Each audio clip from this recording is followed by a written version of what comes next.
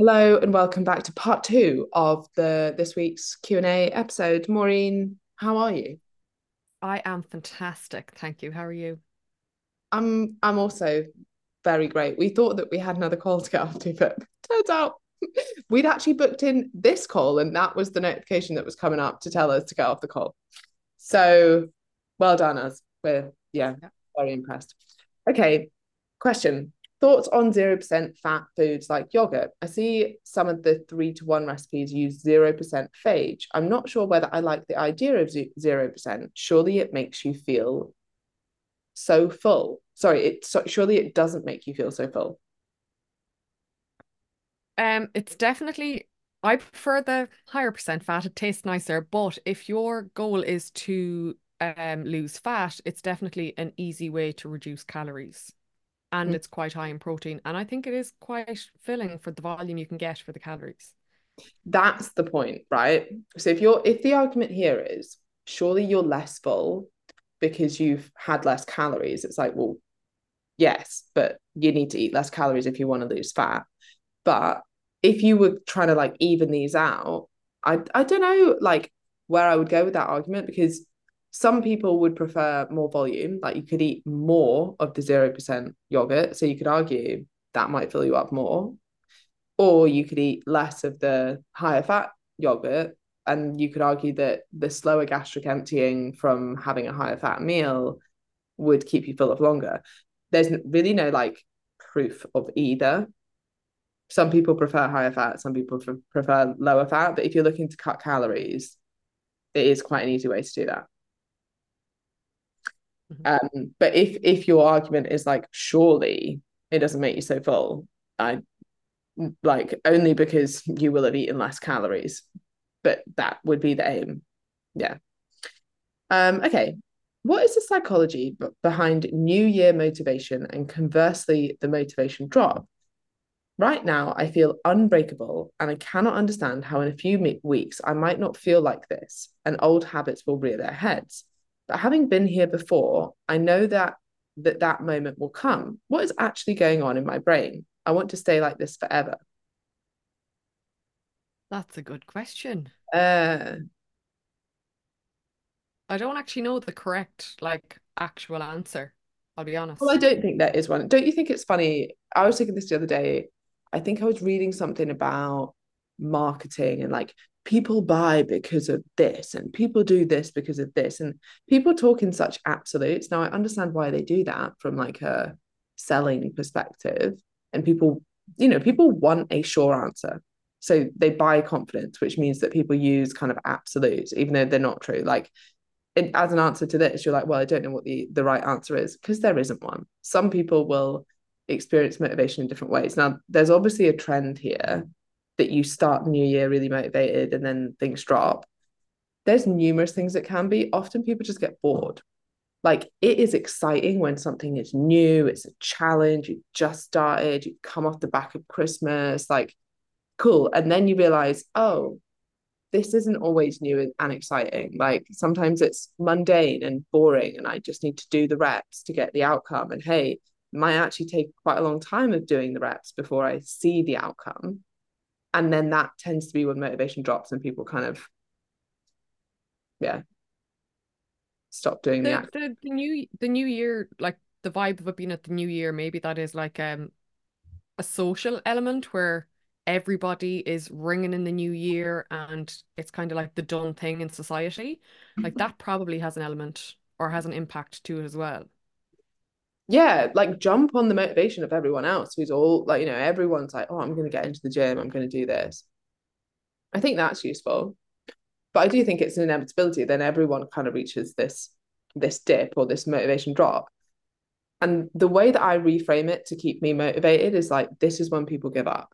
This is when you gave up, this person asking the question, and then didn't get the results that you want. And actually, it's not that hard to keep going, or it's not that complicated to keep going. It might be like psychologically quite hard, but I kind of frame it as that. Like, if you want results, you can't just do it when you're motivated. You have to do it when it's hard. You have to do it when you don't want to. And actually, that's what matters. it's easy to do the first 3 weeks of January when you're buzzing, when you're motivated, when it's new, when it's exciting. It's hard to keep going when it doesn't feel like that anymore. But that's what gets you results. Agree. Okay. Um, how do you deal with tiredness slash exhaustion as this easily reduces willpower? Yeah, it How to, does. yeah, how to deal with it. Sleep. Yeah. You have to figure out what's causing it first to address it there. Like, Okay. Let's say it's out with your control. So we work with either a lot of mums who maybe can't control when their kids wake up or aren't sleeping well for one of those reasons, or perimenopausal women who are struggling with night sweats or just not sleeping very well. So let's say that you're doing all the right things, but you're tired, you've noticed you've got this drop in willpower, and it's harder to avoid cravings, and you have higher cravings, and your energy levels are low, which also means your mood is a bit low, right? The best thing that you can do is set yourself up for success by taking away as many of the decisions that you have to make throughout the day as possible. Like ahead of time, think of like what's a really nice, easy, healthy meal I can make. Or if you know you're going through a period of time of this, you might be like, do you know what? What I need right now is to get Hello Fresh in, or I'm gonna have, I don't know, a healthy ready meal for every lunchtime, which means I don't have to think about that anymore. And now all I have to think about is what I'm gonna have for dinner. And I have that with my partner and we make it nice. Cool. You kind of need to think rather than I've now not got willpower, how can I make it so that I need to use less willpower? How can I make the options that I want to take the easy options? How can I make this a little bit easier? Like fat loss doesn't have to be hard. You don't have to cook everything from scratch. And there might be periods of time where you're really highly motivated and you do that. There might be periods of time where you're like, I just need to have like real simple, easy nutrition. I know I'm going to tick the boxes. It might not be perfect, but it's something I can actually stick to. That's what I would aim for. And then you might want to reset your targets as well. You might be like, I used to try and get in 5 workouts a week, but now that I'm feeling like this, I'm just going to aim for 3 and they're going to be a little bit shorter. But that would kind of be my approach to it. A lot of people that you think have a lot of willpower aren't using a lot of willpower. They just slept really well and they like exercise and they quite enjoy eating fruit. I'm talking about myself here. Like I don't have superior levels of willpower. I just quite like the life that I live, the way that I live it. And it is probably set up in a way that makes those choices really easy for me. yeah, if you put yourself in an environment that doesn't require you to use willpower. Yeah. Yeah. If you're like, oh God, I don't know why I just don't have the willpower. I'm like, I'm not sitting around boxes of pizza in my living room or, like a whole box of celebrations on my desk at work. Like that's why you require more willpower because your environment is testing you all the time. And you can change that more than what people think. Yeah. Okay.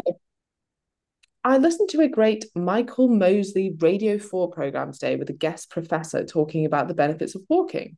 It was such a great conversation. It resonated because I absolutely love walks. But it feels a little geriatric to do this instead of running, which I don't love. I tolerate and enjoy the feeling after. I'm otherwise pretty sedentary at the moment. Do you agree with the idea of walking benefits equals running benefits?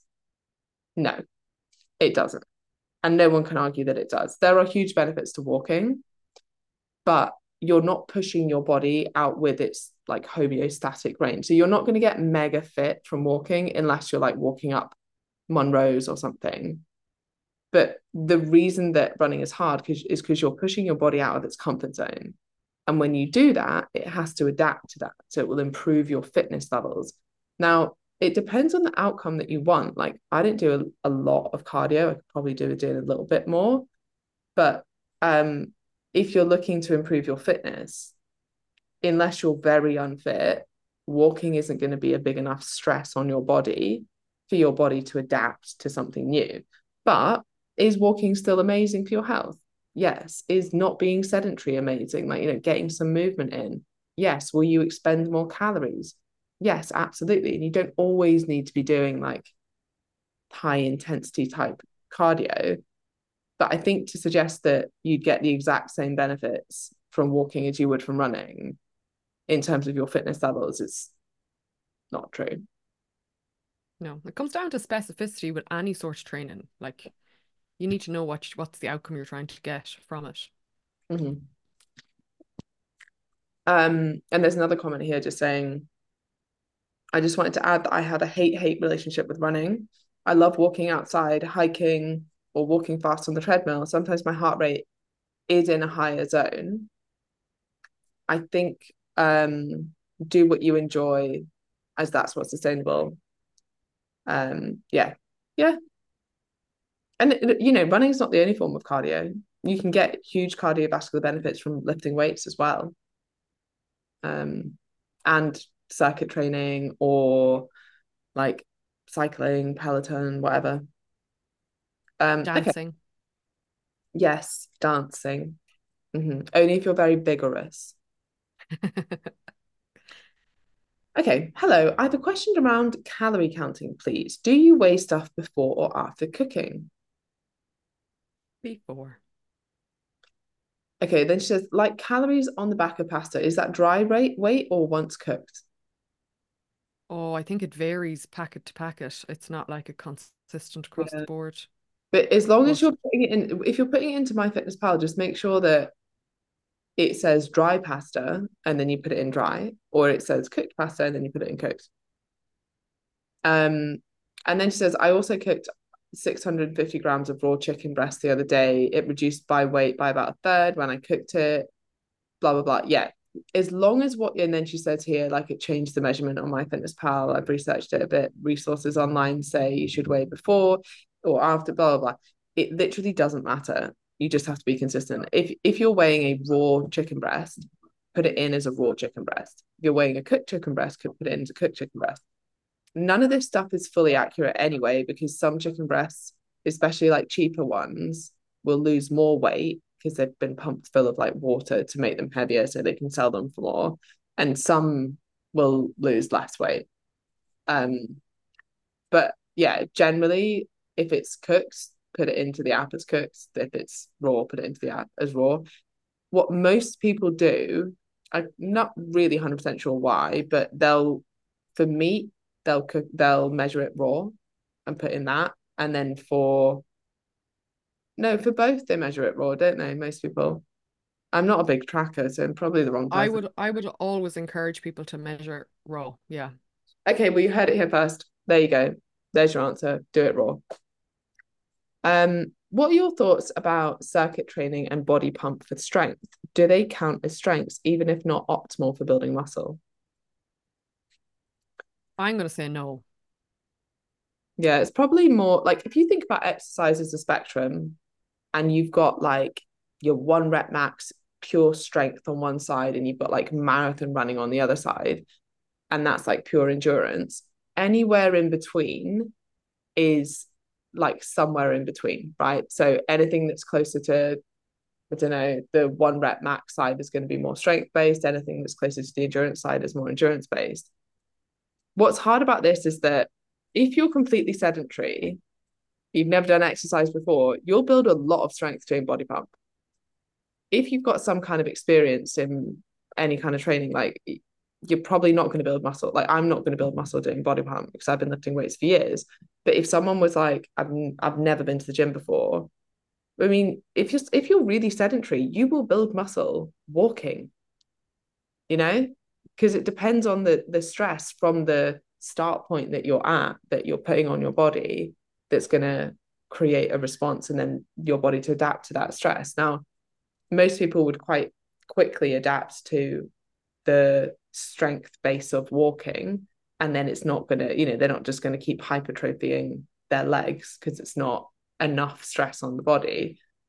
But yeah, if even if you're thinking like, if you broke your leg for a while and then you started walking on it again, actually even just walking would be enough of a stimulus to rebuild some of that strength. So it depends on your starting point. For most people, after a while, like that's not going to be enough to keep building strength. But if you're quite new to exercise, then you're going to see great results, honestly, almost no matter what you do. Yeah, it'll just probably diminish very quickly.